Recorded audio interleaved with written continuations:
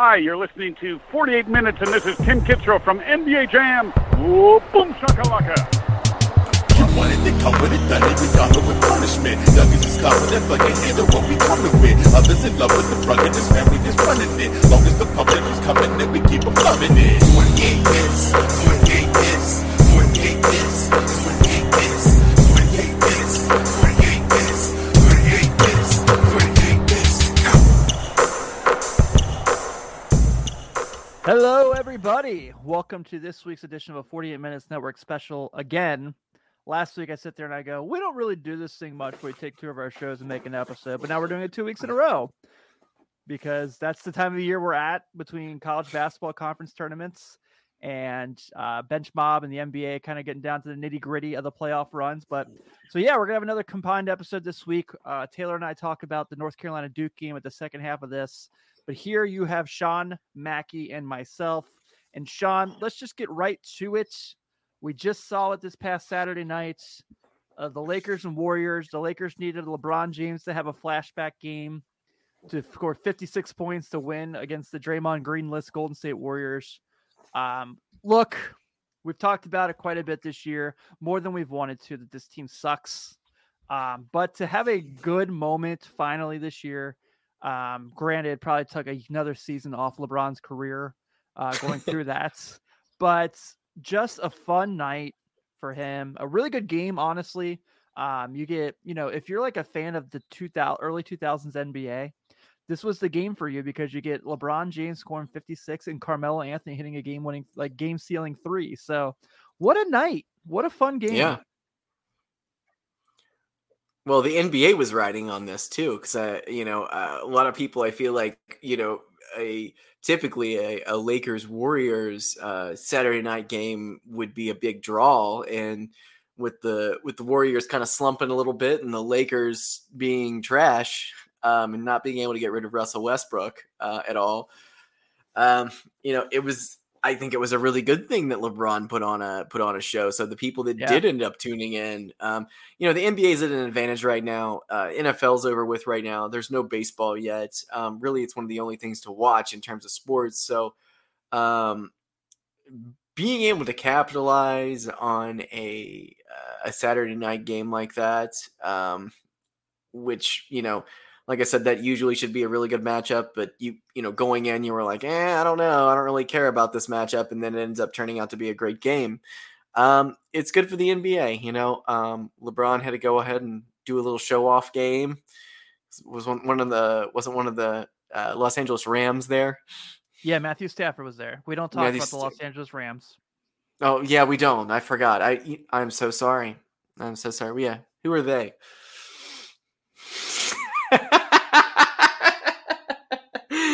Still not over it. All right. Too soon. I'm sorry. Too soon forever, Sean. There's never not a too soon with that. There's never. Okay. Yeah.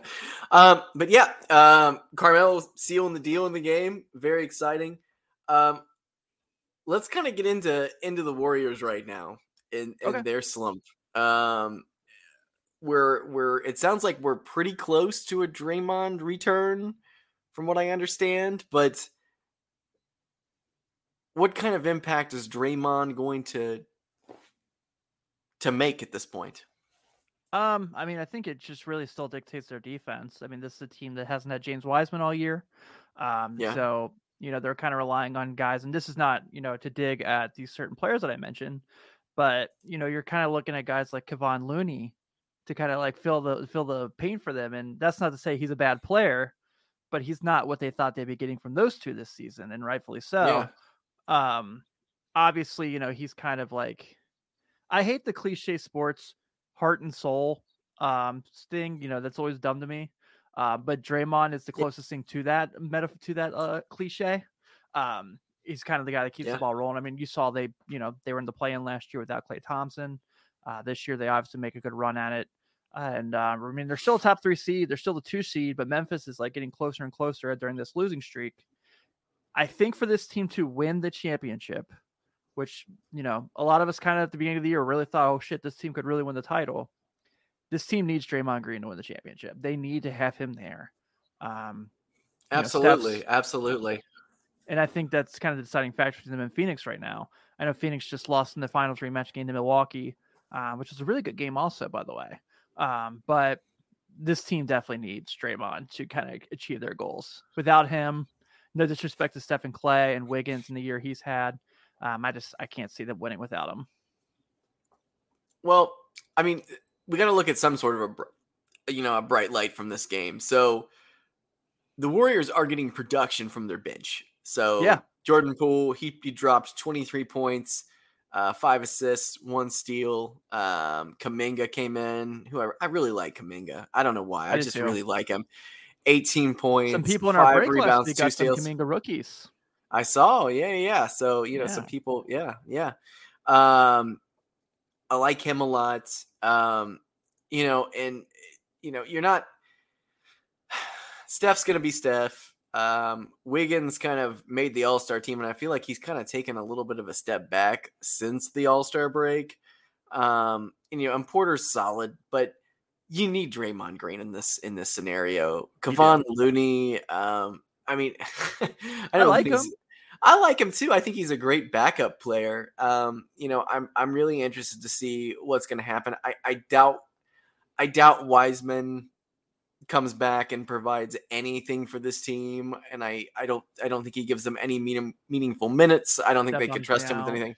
So it bums me out too, because I feel like the fans just want to see it, So he's gone, So they're in kind of a weird spot right now. Clay has come back. I wouldn't say that Clay is the same player that he was 5 years ago right now, but he's still, I feel like, kind of getting his feet wet and going out there and playing. So, he's been gone for 2 years. I get it. But they're going to have to lock in. And I feel like Draymond is the one person that is going to be able to help them unlock that. And they have to get him back, and he has to be in good shape. And he had a back injury, correct? Yeah. Yeah. So that's a little bit scary for playoff time, but hopefully they can get him back and they can, kind of make a run. I think, they're still in a good spot right now. So, I'm still happy that they're in this year. So, yeah, we're talking about how Klay Thompson is not Klay Thompson just yet. And that's saying, this kind of shows you how great he was in that run. Yeah. Is that he's shooting 37% from 3, and we're going, yeah, he's not Klay Thompson right now, though. Yeah. And he's shooting 7.5 threes a game, 37%. And we're talking like he's slumping. That just shows you how awesome he is. Probably the most underappreciated second banana of the 2010s. Yeah. Yeah. Yeah. Agreed. I was just kind of looking at that recently. I was kind of laughing, but yeah, I agree with you. What they're getting from, like you said, I really like Kuminga. He's been awesome, way better than I thought he'd be, honestly. Mm-hmm. I think it's just kind of getting to a system where they're going to boost you and get the most out of you. Yeah. Is, the way to do it for him. And that's kind of really jumped out and really been a big energetic thing for them. But yeah, man, I think, I'm with you. It's kind of comes back to, do they get Draymond Green back? How soon do they get Draymond Green back?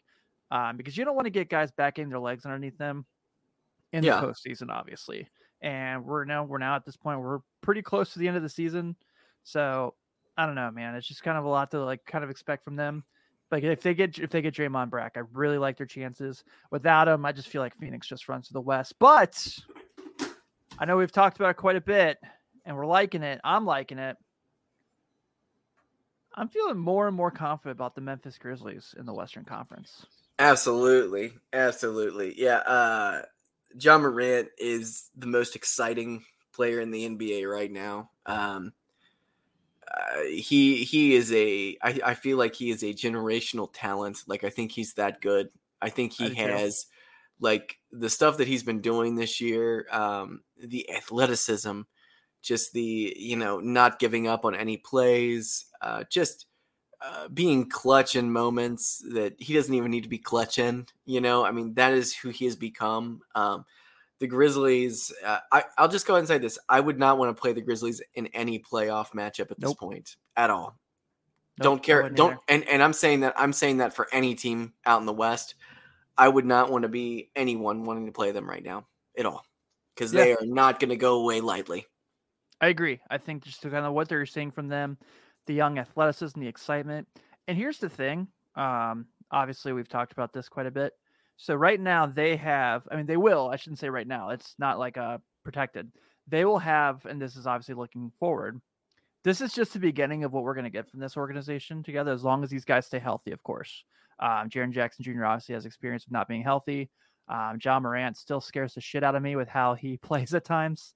But I still really am excited about what they could be, because they have that Lakers pick. And right now the Lakers are picking in the lottery. So there's a very good possibility they could add another lottery player to this team that already has John Morant and Jaren Jackson Jr. and Dylan Brooks. And, you can go down the list of these really young, good players they have. Santi Aldama has somewhat been decent when called upon for them, which is kind of crazy to me, because that was one of the few guys I didn't even know about going into the draft. But yeah, I think this is a really fun team, and I'm with you, man. Like, that's a team I don't want to play in a postseason if I'm going against them. I think it would be. I think this is going to be like, they're going to make it to the playoffs this year, and I feel like this is John Morant's time to really shine, and I think the entire sports atmosphere is going to eventually end up watching John Morant, and I think he has the potential to start drawing in people the way that Steph Curry did 7-8 years ago, where it's like it's must-see television. And I feel like if he puts on a couple of good shows in the playoffs, I feel like people are really going to start gravitating towards him, the casual NBAers. I think he is, you said it earlier, he's the most exciting player in the league right now. And I completely agree with that. I don't think he should get most improved player. And I know this is another cliche that's been said a lot, because he should be in the MVP conversation. Absolutely. He has been that tremendous. He has been that incredible. And he's, been the true leader of that Memphis team. I do, when everyone's like, it's Derrick Rose, and like, he has a lot of Derrick Rose similarities of like what Derrick Rose was like in his prime. Yeah. Obviously you don't want him to suffer the same fate. So I want him to get more consistent with landing on 2 feet again when he dunks. That would be terrific. Yeah. But yeah, man, he's just a blast, and I can't say enough good things about him. One of the few jerseys I have in my collection is John Morant. Same. Yeah. Yeah, we each got the Memphis throwbacks, but we got different ones. You got the classic Vancouver one. I got the classic bold letter Memphis, which I still really like a lot. So yeah, I'm all ready for the playoffs when my Bulls flame out. Yeah. That's just a bummer. We've had so much fun with them all year. I'm still having a blast, but they're on a 4-game losing streak right now. Where DeRozan's kind of coming back down to earth a little bit. Zach LaVine has been kind of battling the knee injury, and obviously not having Caruso and not having Lonzo has obviously hurt this team. But or Pat Williams, or Pat Williams. Hell, I mean, Troy Brown ain't the guy. I'm quickly figuring that out. No disrespect to Troy Brown. Congratulations on lasting as long as you have in the league, but he's not a guy that's gonna, he might be out of the playoff rotation. He might not get playoff minutes. Might happen. Yeah. So I don't know, man. It's just a bummer. And they're playing right now against the Sixers, who they haven't beat yet this year in 3 games. And they've never beaten Embiid at all. Nope. And they're down 5 in the first quarter. If I were a betting man, I would be betting against the Bulls tonight. So I don't think there's any way that they're gonna be able to. I mean, Vooch can't stop him. No. I mean, Giannis can't stop him, and Giannis is pretty incredible himself. So yeah, it's bad. So let's go back to the Lakers Warriors game real quick. So okay. LeBron, I think we kind of just skimmed over LeBron having the biggest game of the year for him. Yeah. Is this a fluke? I don't think so. I mean, he's definitely no, he hasn't had a 56-point game all year, but we've seen him turn in awesome. I mean, I was there in person. He scored 39. Yeah. So, I certainly think he still has these in him. I think the fluke is obviously more, the Westbrook thing's just an easy target at this point, but they're relying on Stanley Johnson to play big minutes. And I like Stanley Johnson. I think he's been really good for them, but how many more minutes can you get out of guys like Stanley Johnson, DJ Augustine, Avery Bradley. They're so weird with like Kent Bazemore. They'll like have a decent game, and then they just won't play him at all the next week. So I don't know if it's a fluke. I'm definitely surprised they beat the Warriors. Don't get me wrong. But if you're just asking if the LeBron performance is a fluke, I don't think so. Would I be shocked if he goes into San Antonio tonight and drops 33? I would not be. Yeah. I think he's like top 3 in the league. So are we going to talk? Yeah. So are we going to talk about this? Are we going to talk about Boston?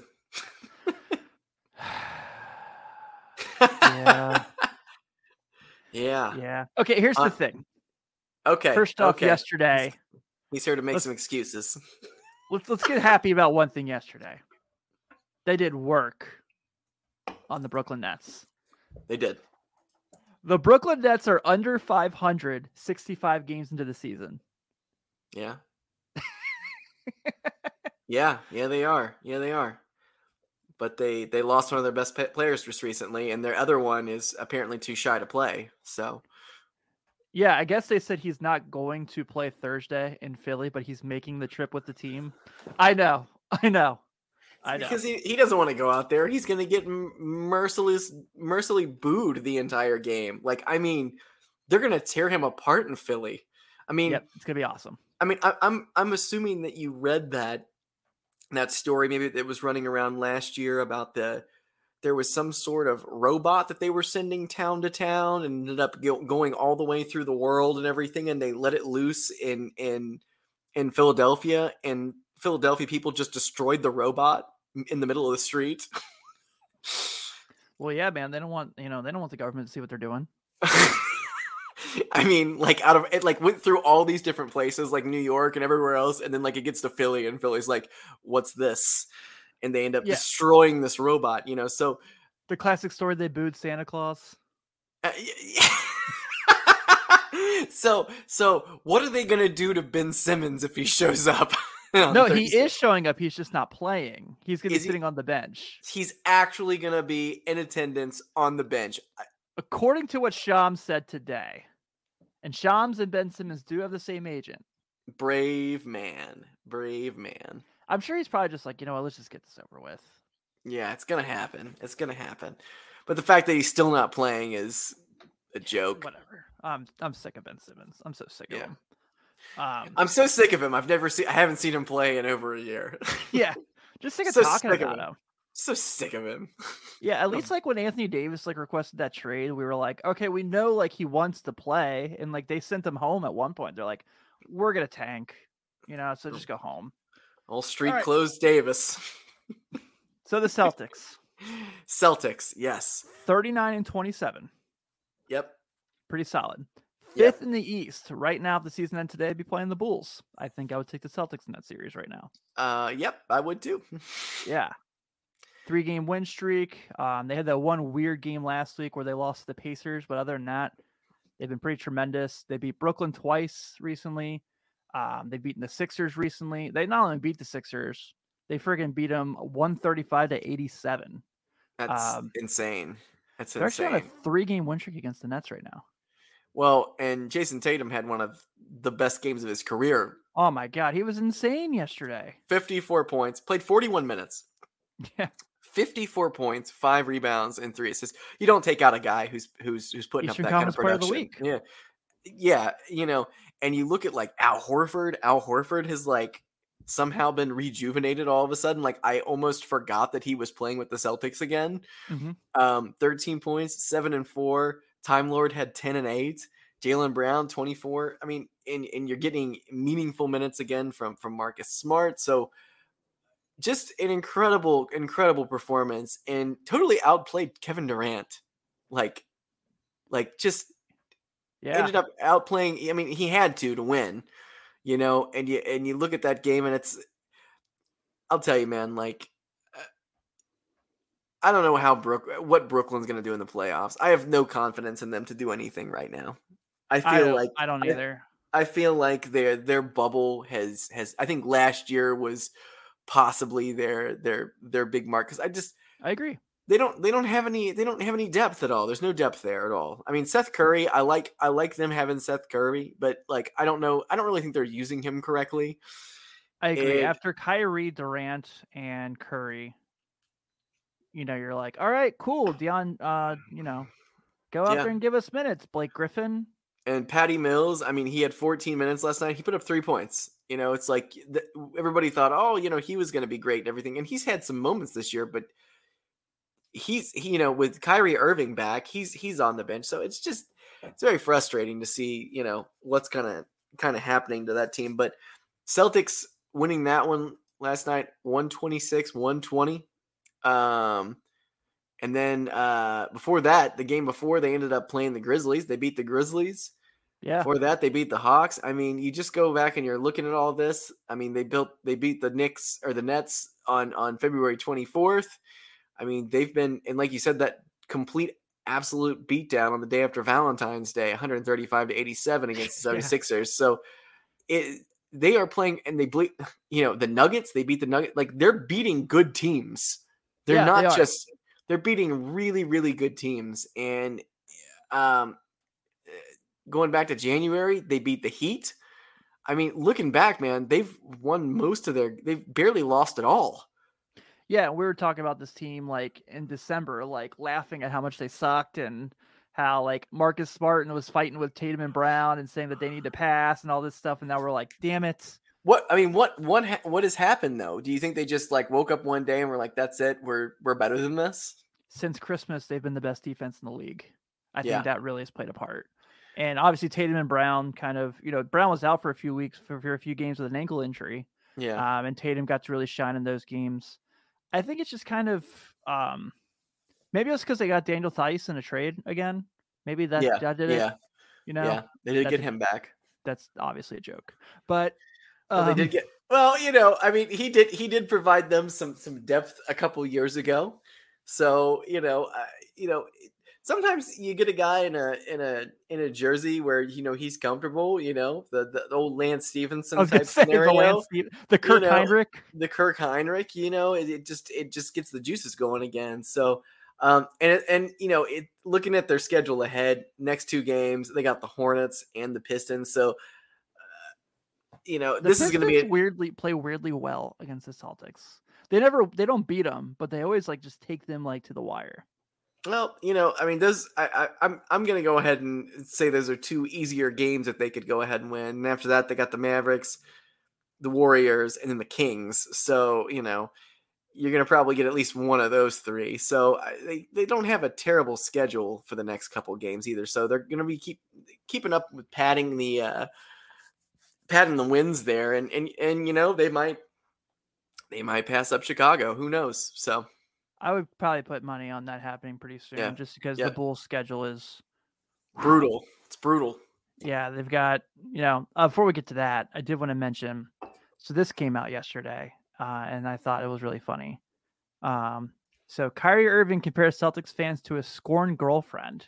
It's like the scorned girlfriend who wants an explanation on why I left, but still hoping for a text back. I'm just like, it was fun while it lasted.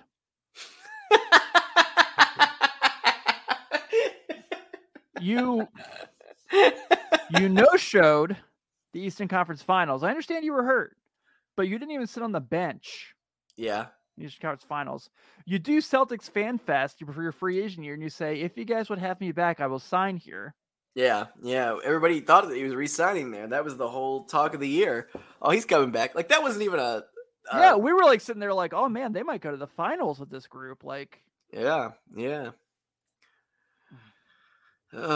Unbelievable. What could have been?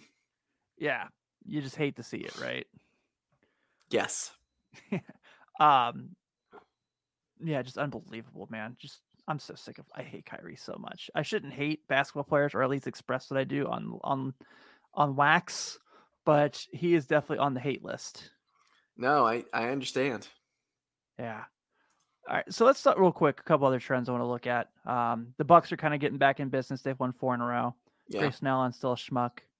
And then this, we've got Dallas winning 4 in a row. They've been on a roll. Minnesota How about that? 36-29, 4 straight wins. Karl-Anthony Towns, Western Conference Player of the Week. Yeah, I think what we're seeing, Tim, is we're seeing teams that are starting to lock in and they're getting ready for the playoffs.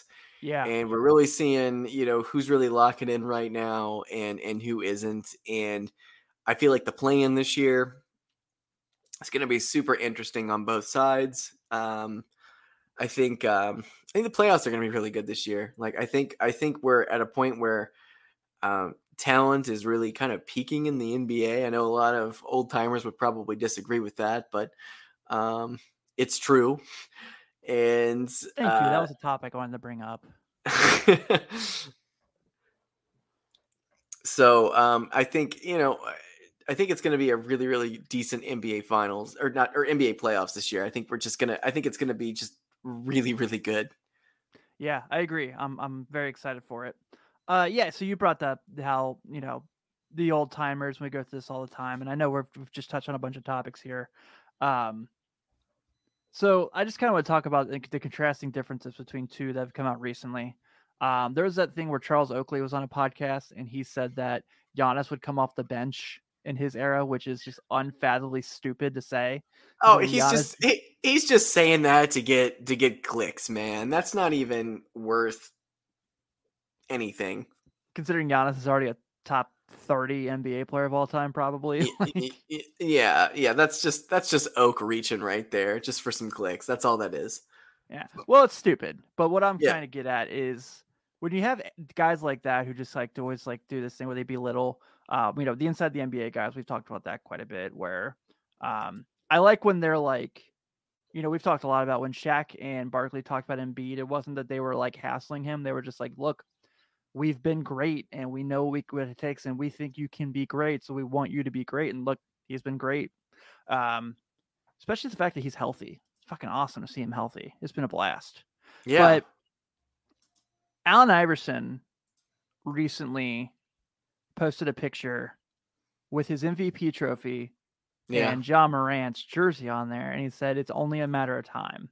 Yeah. And with the NBA 75 stuff at the All-Star game, there's that clip going around where Giannis goes up to Allen Iverson, introduces himself. Yeah. And is like, I saw your documentary. I started playing basketball because of you. And Allen Iverson's like, I love it. I love it. He's like, I love what you do. Keep grinding. I just feel like Allen Iverson has set the precedent on how NBA legends should treat the current game, because everything he said there was perfect, and everything he's done to show love for Ja.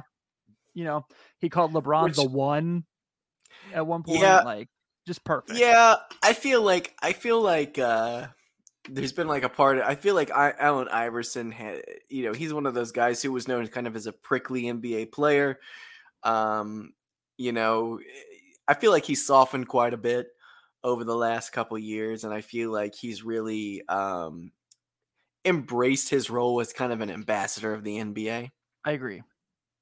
Which you like to see, because there's a lot of players that don't, so a lot of players that, aren't out there, doing that. And it's all feel good stuff. I mean, we got Scottie Pippen, destroying all of his old teammates in a book, trying to get, people to buy that. And we got Oak, talking smack, and it's, at a certain point, Rashid's LeBron wouldn't last in my era was really funny to me, considering they played in the same era. They played in the same era. Yeah, they did. They did play in the same era. So it's like, did you forget about that? Yeah, did you forget that he like eliminated you from the playoffs and had a playoff game where he scored 25 straight, Rashid? No, he's blocked that from his mind. That's why he doesn't remember it. So, yeah. It's also always funny to me that I remember that Rasheed Wallace went to the finals as a member of the Celtics when they lost to the Lakers in 10. Yeah, he did. That's something that totally escaped my brain. So thanks for bringing that up. Yeah, me too. I want to touch on Jokic real fast, because he had another freaking incredible game yesterday. And Bobby Marks kind of talked about this. And I know I think Bobby's really goofy on television. He is. At times, just kind of feels like he's like always feels out of place. So he had 46, 12, and 11 yesterday. 4 blocks, 3 steals on top of that. We've talked, he's a defending MVP. A lot of people are trying to make the case he's the best player in the world right now, and he might be. Might be. Are we at the point? And I kind of agree with this. Bobby Marks was like, if we're going to do this whole thing with all NBA, we have to get rid of positions. He's like, because Jokic is basically a point guard on offense and defensively plays a center. He's like, we talked about LeBron all this time. He's like, I think we're at the point now where like, it's unfair that Joel Embiid or Nikola Jokic, because they're listed as a center, is going to be second team NBA, and one of them's also going to finish second in MVP voting. Yeah, do away with that and then reinstate the center position for the All-Star game. Please. Yeah. Please. We're all back. We're all backwards on that. Yeah. I just want to make sure we gave Jokic his flowers because he was incredible. Dude, he was so good. Yeah. I'm very much looking forward to watching some Nuggets basketball during the playoffs. Yeah. Especially if we get Jamal Murray back. Yeah, I think Michael Porter, they're talking about like potentially coming back soon too. I don't know. I don't see that happening, but I think Murray will be back. Yeah, I hope so for the sake of the Nuggets. All right, man. I think we can kind of go ahead and wrap from here. This is a lot of fun. Let's do this real quick. Stay tuned on this same episode. We're going to give you some at-large bid. Hear Taylor Bergfeld celebrate North Carolina ending Coach K's final game. At Cameron. It's awesome. It's very funny. And then also do a little conference preview talk, kind of give our predictions for the Power 5 conference tournaments before we get you ready for Selection Sunday. So Sean and I got some plans coming up for what we're going to do with Winning Time. Mm-hmm. Also check us out on the YouTube channel that we did our card break last week for 2022 NBA Hoops. We have a big one coming up. So we'll send some information out. Thank you guys. Have a good one. Hopefully we get Ben and Josh back soon. See ya. This is impromptu by me. I'm sorry about this afternoon. Please, everyone be quiet. Let me just say, it's unacceptable. Today was unacceptable, but the season has been very acceptable.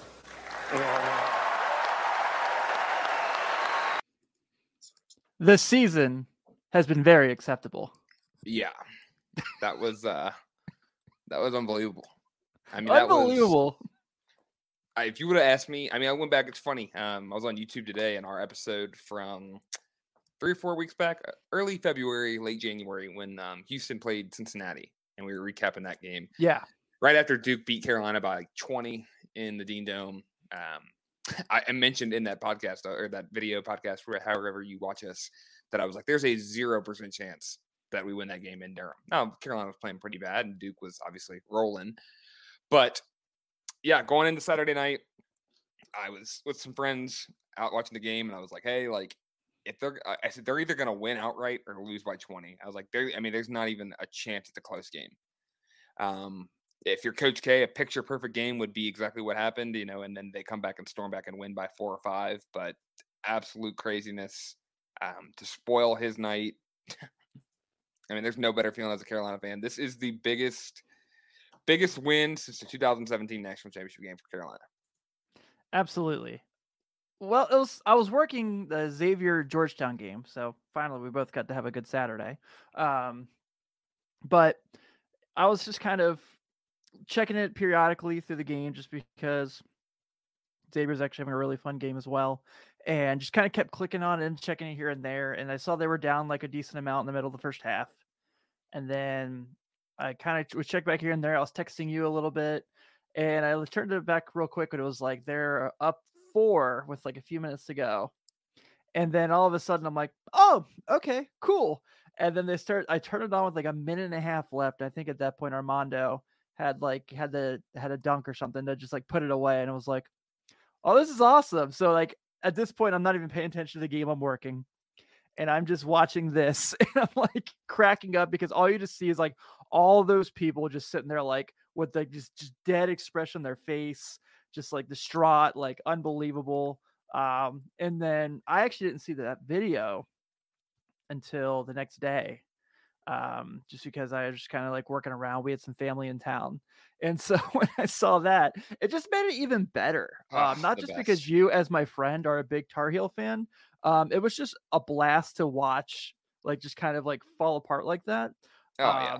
Just Like I'm terrific smiling. stuff. I'm smiling thinking about like watching it in the game again. So yeah, we'll break down two things here. We're gonna get to conference tournament stuff for you guys. I know it's conference tournament week, but yeah, the big story of the weekend, maybe the big story of the year, was Coach K announces in June, Roy Williams retires on April 1st. Coach K announces in June that this is his last year, that he's named Jon Scheyer the successor, and that this is his last year, last ride, whatever, right? And not everything is on Coach K for how big the media proportion got. Now, granted, he is biased everything. He is an egomaniac that he wanted all this, and don't let anybody, including the Duke basketball staff or any Duke fan, tell you that he didn't want this. He deserves it, right? He deserves his swan song. He deserves this and that. But ESPN looked at it as like a money grab. Coach K looked at it as like, yep, we're going to honor me. So we'll get to the pregame stuff here first. The week leading up, right? College game day absolutely should be in Durham, right? And it's in Durham when Carolina plays at Duke, and it's in Chapel Hill when Duke plays at Carolina. It's just unfortunately, they go to Rupp, they go to Kansas, they go to Carolina, they go to Duke. That's their 4 or 5 stops. It is what it is. Once college football season's over. So game days at Cameron, right outside K-ville. All the students camping out, right? Big environment, great environment. Former players are back. They're having people come up on the stage. It's great. I didn't watch too much of it because they talked about North Carolina for 2 seconds. So be it, right? Let them have their moment. It's all about Coach K. So before the game starts, right? I would love to know somebody walked up to Coach K, letting him know that, hey, like the game before yours, Kansas and Texas is going to overtime, so we're going to have to delay the start of the game. A, he probably freaked out about it. B, whatever. So then they go double. God damn it, those stupid Chris Beard, you asshole. Two screens on the double box, right? So they got all the former players come out, right? They're gonna celebrate Coach K. They're gonna make an archway. He's gonna walk out. I have no problem with that, right? You're gonna honor him. That's cool. It was cool to see who came back: Jay Will, Grant Hill, Christian Laettner, Steve Wojciechowski. A bunch of Dukes. Grayson Allen, bunch of former players, right? Yeah, all the greats. A lot of the NBA guys didn't come back because of the NBA. Former players, former coaches. A lot of them tied up, right? He comes out with like 11 minutes left. They take a big photo. They go back out. The game's about to start. I'm okay with everything so far, right? Like his speech, I thought they should have done the speech beforehand, but I think, and everybody else thought, there's no way they lose that game, right? So that's why they probably did it after the game. Yeah. The problem I have is the laugh out loud funny white zip ups that everybody's wearing with the Brotherhood, which, dude, I have spent hours and hours of my life laughing at the Brotherhood, A, and B, like, just making fun of how many, like, was Derek Thornton invited? Was Semi Ojeleye invited? Was Rasheed Thuliman invited? I could go on about all these transfers that leave the program. Were they invited? They probably weren't, right? So, A, they're all wearing the Brotherhood patch, and then everybody else, or Coach K is wearing the Brotherhood patch, right? And everybody else is wearing just a K logo. Remember, this is not about Coach K. It's about Duke basketball and the kids. But they're all wearing a K logo, just K.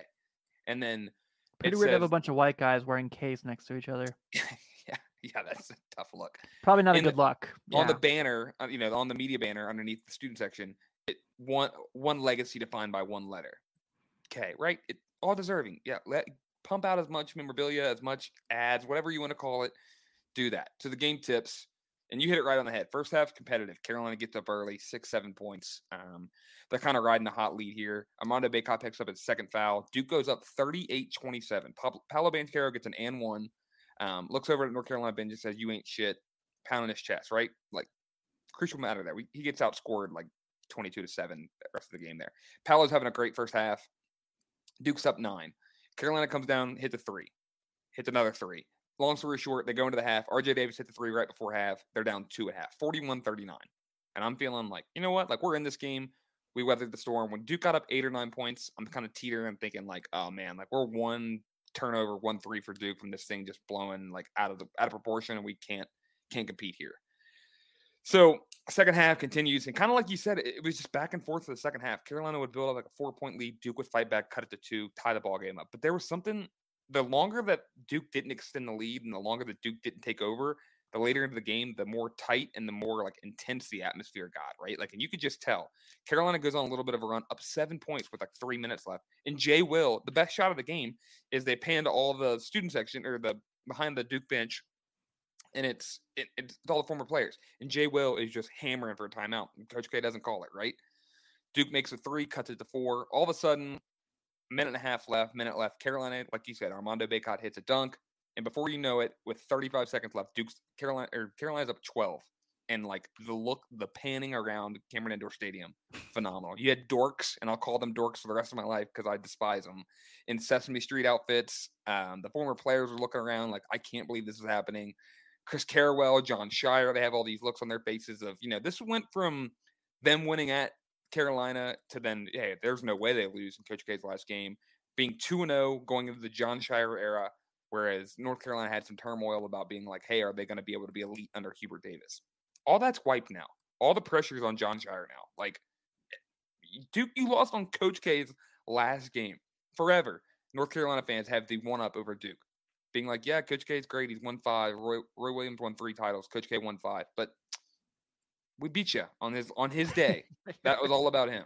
So it's funny because I know everybody hates Duke. If you're a Duke fan, believe me, everybody hates you. You know it. Everybody knows it. But just watching the national media just be on North Carolina's side when they ruined the party was phenomenal to see. You were texting me. It was, if we would have recorded a breaking edition or, whatever we're going to call it, pod that night, I wouldn't have been able to speak because I immediately was starting to drink as much alcohol as I could find. I was celebrating. So just kind of want to get your thoughts on it. Just the overall, like, I know it's been the lead story for SportsCenter, for college basketball podcasts leading into conference tournament. That's why college basketball is the best. Storylines, they just write themselves. So you think it's the biggest win since the 2017 title game? Yeah, I would say so. I think it makes a ton of sense. I mean, that's Hubert Davis's landmark win so far in his tenure. I joked on Twitter, I tweeted that he's going to get the Charlie Weiss extension.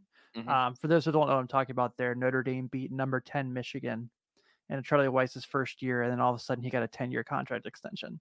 So I made the joke that was going to happen. Yeah, I think Armando Bacot really just helps him out a ton as far as his NBA draft stock. They're going to see how he played in the biggest game.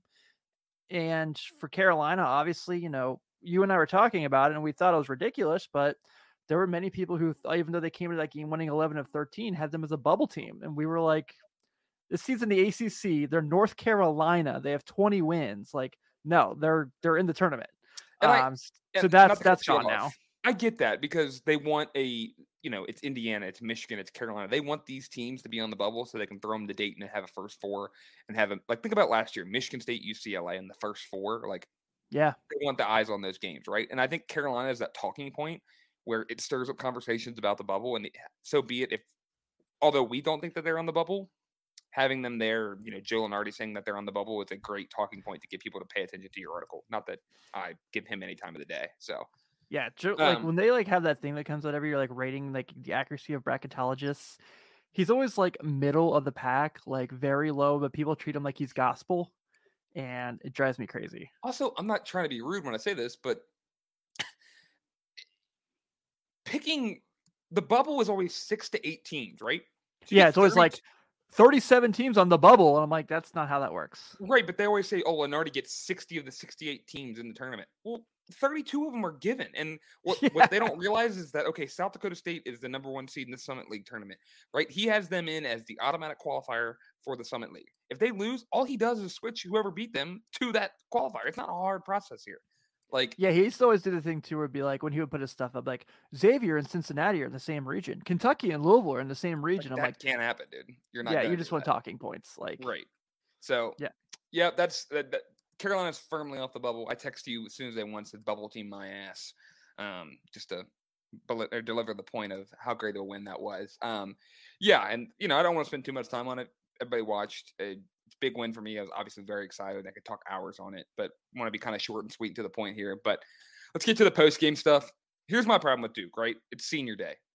Theo John, Joey Baker, Bates Jones, which is Daniel Jones' little brother. I don't know if you knew that. He transferred from Davidson. Did not know that. Transferred from Davidson and played. He actually played a couple and like some games this year. Not a lot, but he actually got in some big minutes and gave some good minutes there for him. But no senior day festivities. Now, it's all likelihood Theo Johns had his senior day at Marquette. Bates Jones had his senior day at Davidson. They both took their extra COVID year this year. And Joey Baker's probably coming back, right? So you can spin it in a way being like, hey, like, Joey, you'll get yours next year. Theo, blah, blah, blah. But still, not about Coach K. It's about the kids. But also, no senior day activities for any of the kids there. It's all about K that day. So then we get to the Then we get to the post game, which is like, as a Carolina fan watching Hubert Davis hanging outside the locker room, Armando Bacot, Brady Manick coming running up to him. They're in tears or hugging him. It was cool to see because, like you said, a statement win for Hubert Davis. Finally got one. A lot of talking heads, including myself, were down on him. And I'll eat crow. Listen, that win, Charlie Weiss extension, however you want to call it, like, he's earned some time for me, and he gave me a win that I'll never forget. But yeah, Coach K's hugging them. They're having a great time. They're celebrating. All 5 starters for North Carolina, 4 of the 5 scored 20-plus points. All 5 starters played every minute in the second half. Every minute. No substitution in the second half. He kept his guys out there. At the media timeouts, used those to give guys a break. But those 5 forever cemented in Carolina history. When you think of R.J. Davis, Caleb Love, Armando Bacot, Brady Manick, and Leaky Black, and if you see them out, you're going to say, or if you're a Carolina fan, if you Carolina fans see them, they're going to always chop it up, say you beat Coach K in his last game. So, and this is the last thing we'll say on Coach K, and then they shift back. So it's a post-game ceremony. Carolina celebrating in the locker room, and Coach K comes out there, and, president, AD, they start giving speeches about him, giving gifts, all deservingly so, right? This is all planned. Probably should have been before the game. And watching the sad Duke fans stay there, Coach K comes up to the mic, says it's impromptu, that he's going to have something to say, and said he's sorry about today's effort, right? The clip that Tim started the pod with, he's sorry about today's effort, and his family starts saying, no, and he, like Coach K, spazzes out, no, please, everybody be quiet, and, tells everybody to be quiet, and that it's unacceptable. So, but the season was acceptable. And, right, your first time you win the ACC regular season since 2006, and like Ryan said, Coach K acting like a big-ass baby, take that L, right? That's forever. One letter defines his legacy, and the only thing I'll remember with is a big L. He lost his last game at Cameron. Duke's still in a good spot. You know what? I'm not even going to be nice about Duke. They're going to play in the ACC tournament. They're probably going to win the ACC tournament. They're not going to win it all. This team can't win it all. I'll stamp it. March 7th at 6:06. I'm saying they're not going to win it all. They can't. Paolo Banchero balling out in the first half, 6 points in the second half. The plague that was like a big trend for him this year. He would have these awesome first half, and the second half he'd be kind of mid. Because everybody else is trying to get theirs. Trevor Keels and Wendell Moore, and AJ Griffin had a great game at Chapel Hill, right? 21 points. Yeah. This game, 5 points. Leaky Black shut him down. Phenomenal game from Carolina. Firmly punches our ticket to the tournament. Duke fans are salty. And then the last thing, and the handshake line, I don't know if you saw that. Chris Carrawell blows off Hubert Davis. And listen, I'm not going to call the big stir about it. It's a douche move. Like, just shake the guy's hand, right? No, so it's funny. Chris Carrawell was mad that North Carolina did not honor Coach K. I saw that article. I saw the article from Sports Illustrated. Absolutely fuck off. Pardon my language, but I do not care about that. So we're not going to give him a 5-minute ceremony before the game in Chapel Hill because they're going to boo the shit out of him there. And I would have been in attendance doing the same. So Chris Carrawell's mad, but it's funny because he said that he was mad at Coach K and Hubert didn't shake hands before the game. They did. Hubert didn't walk over and shake the assistant coach's hands for Duke. Who cares? Who literally cares? No one does that. But anyway, after the game, Hubert and Kay shake hands. Kay's shaking hands with all the UNC players, talking to Armando Bacot, doing the right thing. No problem with that. Hubert goes up. John Shire and him, they have a conversation. Chris Carrawell blows him off. Nolan Smith shakes his hand and looks the other way. You know what? I'm cool with it. Do you? But just a douche move. Just shake your hand and move on. Coach K is the king of the blow-by. Shake your hand and walk right past. Remember when Godfrey beat him in Durham and smacked him on the ass?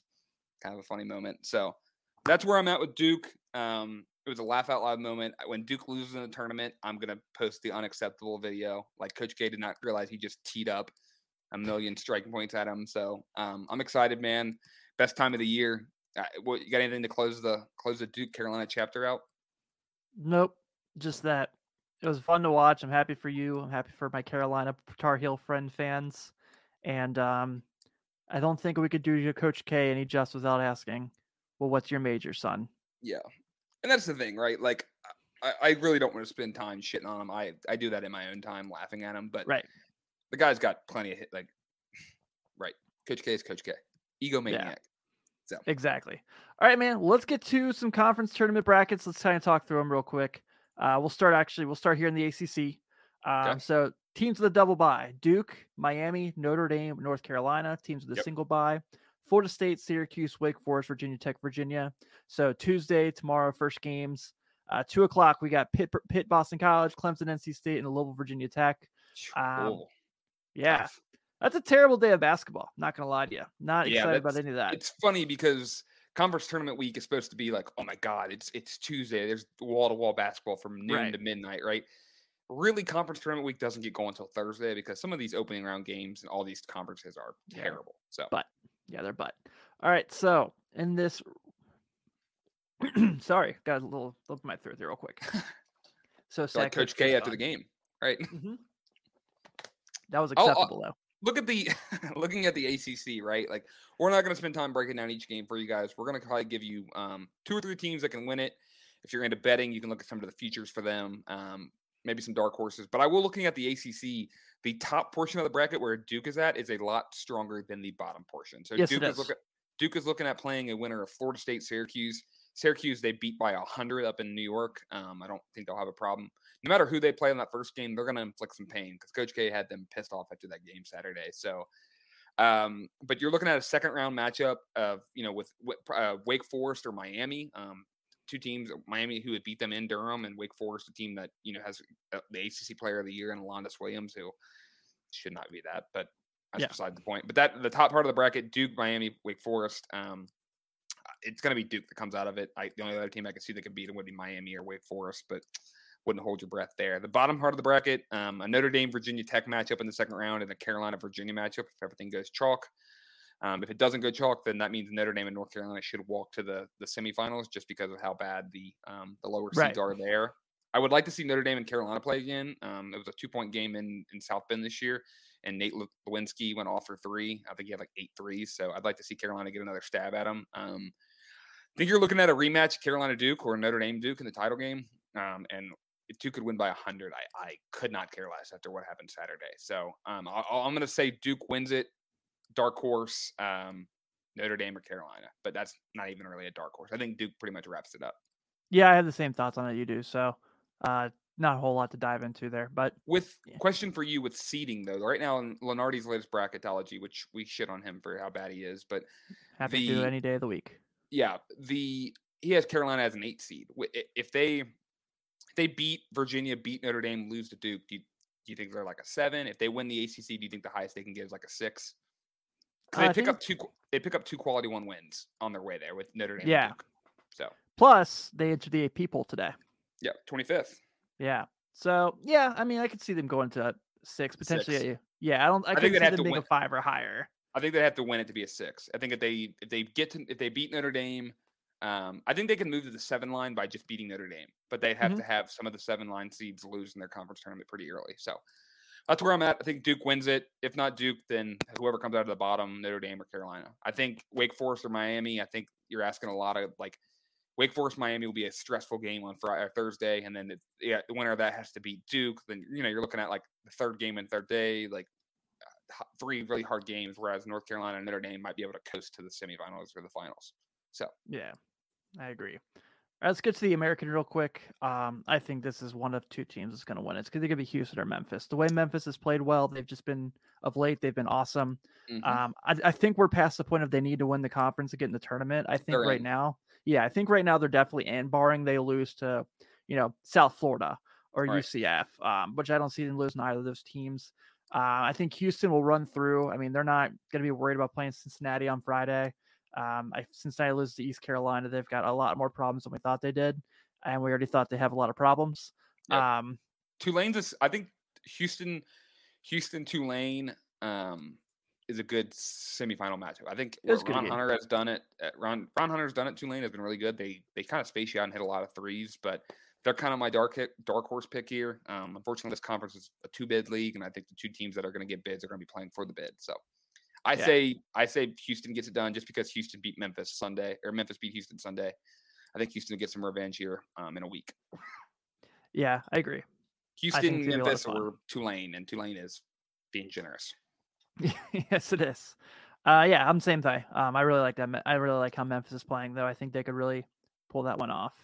All right, Big East play. My beloved Xavier Musketeers start the tournament on Wednesday. Must-win game. Must-win game, yes. Right now, the bracket matrix has them at 62% in. But a loss to Butler might drop them quite a bit. A loss would hurt because Michigan beat Ohio State, Carolina got to win, San Francisco got to win, Memphis got to win. Like there's a lot of teams that had to get wins last weekend got wins, but like you said, 62%. So just win that game and you should be in. Yeah, you win that game and you lose to Providence, you might be in Dayton on Tuesday, which honestly I kind of enjoy. But that's Hope not that the happens point. for you. Yeah. All right, man. So this is a fun one, obviously. Those first 3 seeds between Providence, Villanova, and UConn, like them all. I think they're all really good teams. I don't really trust many, the teams playing on the first day. I don't see a situation where St. John's walks or Georgetown repeats history by any means. I do like Seton Hall. 0-20 in the Big East and then turn around and win the tournament again. They were probably the worst team I've seen all year, and I covered a lot of NKU games filling in for Parker. That tells you the teams that they played. Which, by the way, they played 9:30 tonight. Yeah, game against Purdue Fort Wayne. Mm-hmm.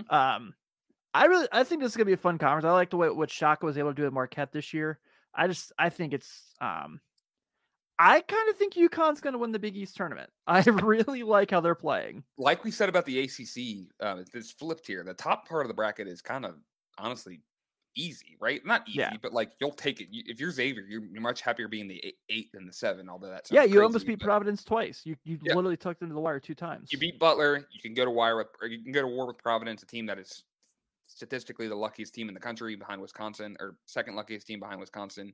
And then you're getting either a Creighton team that lost their point guard Ryan Nembhard or a Marquette team that has been kind of faltering down the stretch here. I'm with you. I do think the winner comes from the bottom.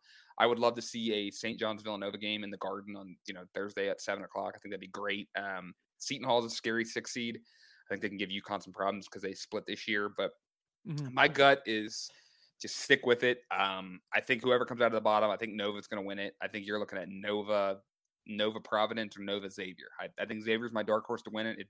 If Xavier can get up and beat Providence, I think they make it to the finals. I just unfortunately know how it goes when they play Villanova, and I'm going to stick with Nova in that one. So I will say one thing. Nate Johnson's back. He is. And that was incredible to watch on Saturday. He was lightened up. So, yeah, I would go, if I was a betting man, Nova, UConn, Xavier. I don't think Providence can win it. But I'd love to see St. John's go on a run here. If there is a team that can make a run, it's crazy that seed it might be DePaul. They just have guys who can make shots, right? Like Javon from Liberty. Like they just got guys that can go off. Big East tournament, they might just go balls to the wall and try to score as much as they can. But I'm with you. I'm going pretty much chalk right now. I'm just going to go Villanova for now. I'm going Huskies. Okay. Dan Hurley's got to get something cooking with his poop socks. Yeah.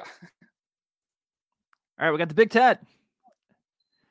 Like a lot of these games, I think the team I still trust the most is Purdue. I know their defense has gotten terrible, but I really feel like I trust them because I know that like on any given night, Jaden Ivey can score 25, and I think that's going to be a big deciding factor. I like Illinois, I do, but they had some up and down performances down the stretch, and Rutgers. Rutgers has been really surprising for a lot of this season.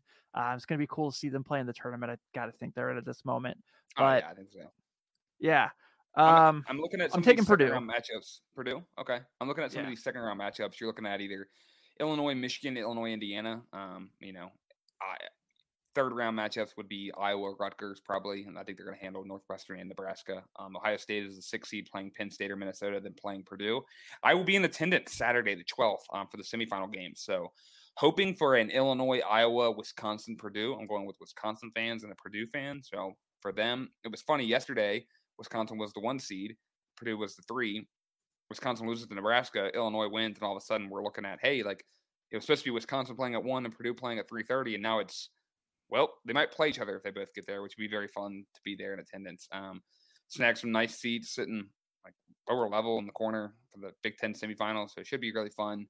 Excited. I'm gonna go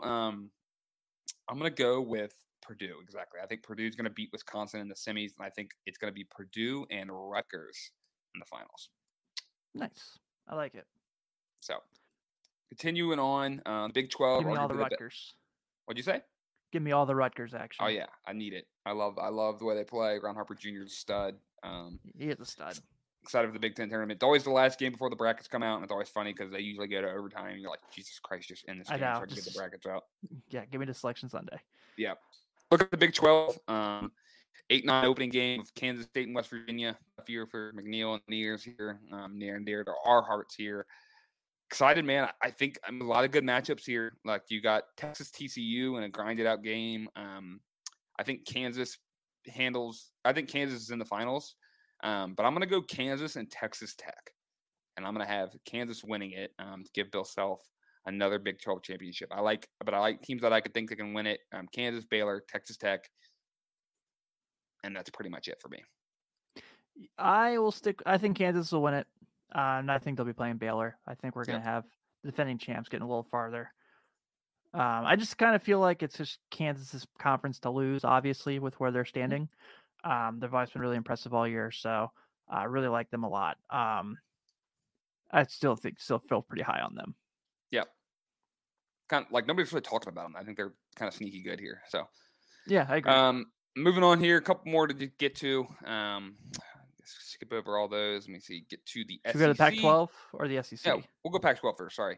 Okay. Yeah, kind of a weird bracket here. You got your teams that have a single bye, are Arizona, the 1 seed, UCLA, the 2 seed, USC, the 3 seed, Colorado Buffaloes, the 4 seed.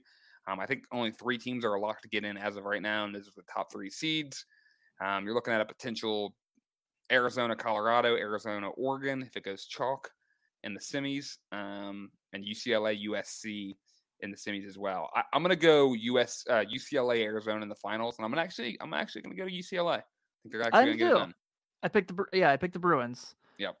Keep that Final Four magic going. I think it's one of those, some conferences, obviously I know upsets can happen, but if you're asking me to give betting advice, or you're asking me to give you like who I honestly think can win the conference, I think there's, with anything, conference tournaments are hard because, right, like if you get on a roll and you get it rolling, you still have to like win 3 games in 3 days or 4 games in 4 days. And sometimes it just catches up to you with fatigue, right? Some of these teams aren't as deep. Oregon's a team that everybody thought would be in the tournament, but they just played themselves with bad losses to California, bad losses to Washington. Just really not kind of putting the effort in Dana Altman once. If they got in the tournament, they probably make it to the Sweet 16, but they just can't for some reason figure it out this year. But I'm going to go UCLA over Arizona. The only other teams I think can win it all, obviously, are Arizona, UCLA, and USC. Yeah, we didn't talk a whole lot about USC this year, and we probably should have a little bit more. Against quad 1 wins, they have like 2 quad 1 wins this year. They're not very good, but I'll be fading them hard in the tournament. That's something we'll touch on Selection Sunday. How about that? Works for me. Where they're at. And the weirdest ass location in history of the SEC tournament this year in Tampa, Florida. They had a gold mine in Nashville. I know. Go to That's Broadway like the Final Street. Four. Just always be in Indianapolis. All right, who gives a shit? Go to Broadway, drink as much as you want, go to Bridgestone Arena, watch the SEC tournament. Think about it. Broadway at 12 o'clock. First game of the day, 12 o'clock. If you don't want to go to Texas A&M, Florida, you want to go to LSU, Missouri, LSU, Ole Miss, which I don't know really why you would. Go get hammered on Broadway Street and then show up to the 2 o'clock game. But looking at the SEC, I'll let you break it down, kind of tell me what you like and your first thoughts looking at the bracket. First thought, the bracket is I don't trust Auburn to win it. I would definitely not be surprised if Arkansas beats them. Look, I love Jabari Smith. I love Walker Kessler. I think they're a good team, but when their guards try to win games for them, we've seen that it does not work out. For some reason or another, when they play away from Auburn, from like their home court, they look really meh. So I don't really get blown away by them. I'm not very impressed. 2-point win at Missouri, a 2-point win at Georgia. They lost to Tennessee. They lost at Arkansas. Like the writing's on the wall there. Like they just struggle away from home. I think the winner's either going to be I think Tennessee and Kentucky will play in the semis, and I think whoever wins that game will win the conference tournament. Calipari has been pretty open for years about not necessarily caring about winning the SEC championship. But I mean, if I have to pick a team between those 4, I think it's going to be an Arkansas, Kentucky SEC championship. And I think I'm taking the Razorbacks. I am picking the Kentucky Wildcats to defeat the Auburn Tigers in the championship game. I think they get their revenge. A healthy Ty, healthy Wheeler. I think they get their revenge. I'd take Tennessee. I like the way they're playing, but they're another team just like Auburn who has struggled away from home. So take that for what it's worth. Cats fans will travel, so it'll be a home game in Tampa for the Cats. In Tampa. Like Tampa's like football, WrestleMania. Like baseball. That should be it. Spring training baseball. Yeah. Not SEC basketball. Or one of your teams is in Florida. Where are they playing down there? Where the Lightning play. Oh, okay. I Yeah. forgot. I was like, there's no way they're playing like at the race at the Trop. Yeah, that'd be funny. God, I'd take every under in that game. It'd be so hard to shoot in the dome. Yeah. So remember they used to play in the Georgia Dome? Mm-hmm. So that's crazy.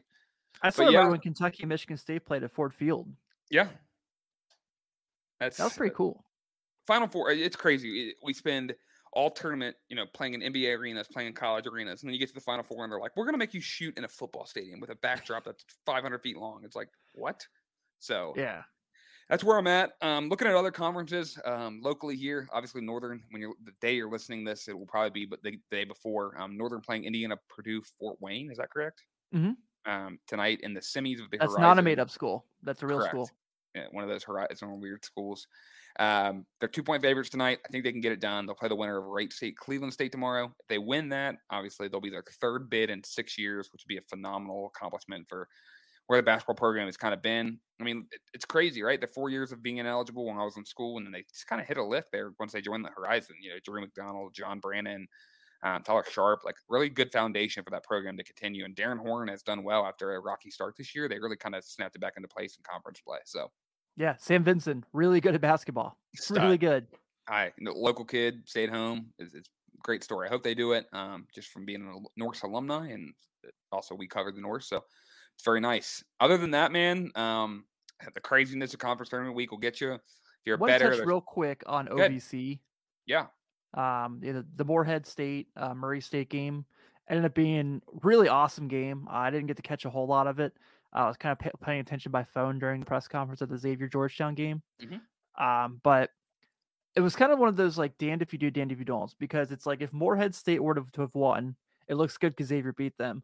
But also it makes them a 2-bid league and might take that spot away from them as the last 4 in. So that was kind of tricky. But Janae Broom for Moorhead State was phenomenal. Had like 34 points. Mm-hmm. Murray State's just a wagon, man. Like they're going to be a 7 or 8 seed that's going to cause some trouble in the second round. They are this year's Loyola. I hope we don't do the thing. Right, it's a great. And Loyola's in already. Yeah, but I hope we don't do the thing where we overanalyze them and then they come out and lay an egg. Remember last year with the 5-12 upset was Winthrop over Villanova, right? Everybody and their mother was like, "Oh my God, Winthrop's going to beat Villanova," and then Villanova beat them by 25, right? So, I think Murray's too good to let that happen. But I'd love to see them get a crack at a 1 seed or a 2 seed in the second round. So it was a great tournament. I love when they're the first bid punched. So it's great to see. Tonight we got the SoCon Championship, Chattanooga versus Furman. I'm a big Nooga fan. I think they're really good. Silvio D'Souza, John Baptiste, really Division I former Power 5 guards and big men that are playing at a lower level. Fun to see them succeeding. But it's the best week of the year, man. Once we get to Thursday and Friday, it's just wall-to-wall basketball all day. The games don't truly matter if your team's in the tournament. It's nice to get a win, nice to win something, but always in the back of your mind, you're just like, a loss heading into the tournament's fine. It's hard to win your 3 games in your conference tournament, then win 6 games to win it all. So, but I'm excited, man. Best time of the year. We'll be back with you later this week, kind of just wrapping up conference tournament week. Once Selection Sunday comes out, we'll probably just talk strictly about the brackets, don't you think? But yeah, I don't. Nothing else really matters at that point. I don't care. Won't care who won the Big Ten tournament at 3. Right. I won't care who won the Big Ten tournament at 3:00, and when the brackets are out, and I got one in my hand. So be sure to give us a follow for on Twitter. Happy to give out betting tips and stuff daily. The games we like. Love to interact with you guys there. But unless you're Calvin Ridley. Yeah, don't call me and tell me here. No. Oops. So that's all I got for now. But Tim, got anything else? Nope. Ready to head out of here. Appreciate everything, guys.